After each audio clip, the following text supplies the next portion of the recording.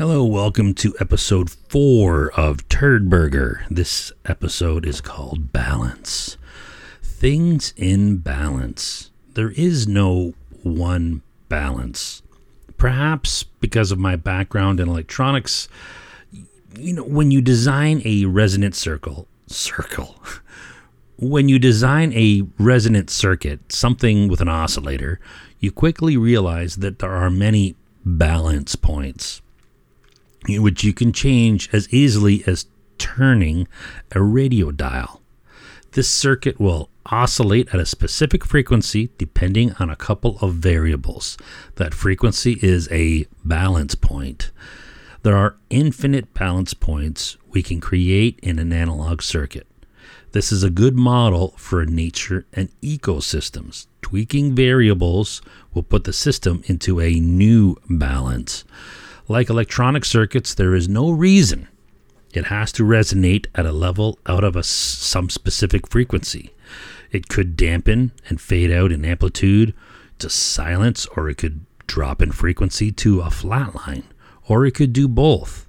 Or it could also feed back to a higher frequency or a higher amplitude until some maximum of the system is reached, and then who knows what, maybe it blows up.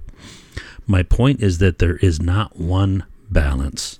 Nature or natural selection does not have one balance. There is no balance in nature. Or let's put nature back in balance.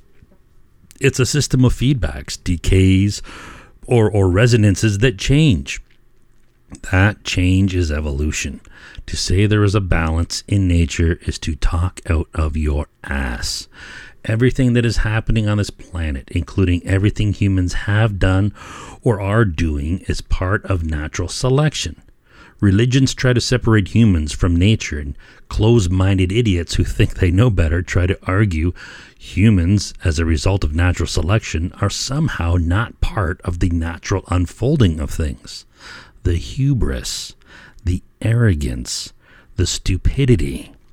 Nature clearly does not care about sustaining species, as natural selection has killed off most of the life forms on this planet before humans even existed. Balance in nature is a deceptive term. True balance in nature is arbitrary and tentative. The only thing that stays the same is constant change. Natural selection operates in dynamic situations for those dynamic situations. Communists are part of the close-minded idiots who fight against constant change. They want to bring change in order to have a static world peace. While peace is noble, a static planet is antithetical to our uninhibited development as a species. And from the history of communism on the planet, peace is clearly not what they are truly aiming for.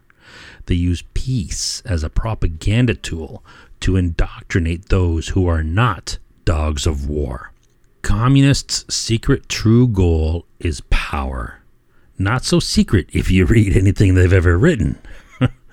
Communists claim to fight for an imagined steady-state system that has never existed and will never exist in objective reality.